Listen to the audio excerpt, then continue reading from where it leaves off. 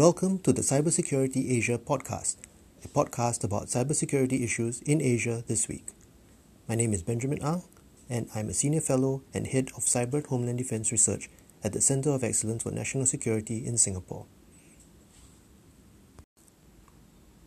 Results have been published on the Singapore Government Bug Bounty Program, which is a first for the Singapore government because 400 local and overseas white hat hackers were engaged through HackerOne to hack the Singapore government websites. Out of the 400, some were from Singapore, others came from India, Chile, Finland, and the US.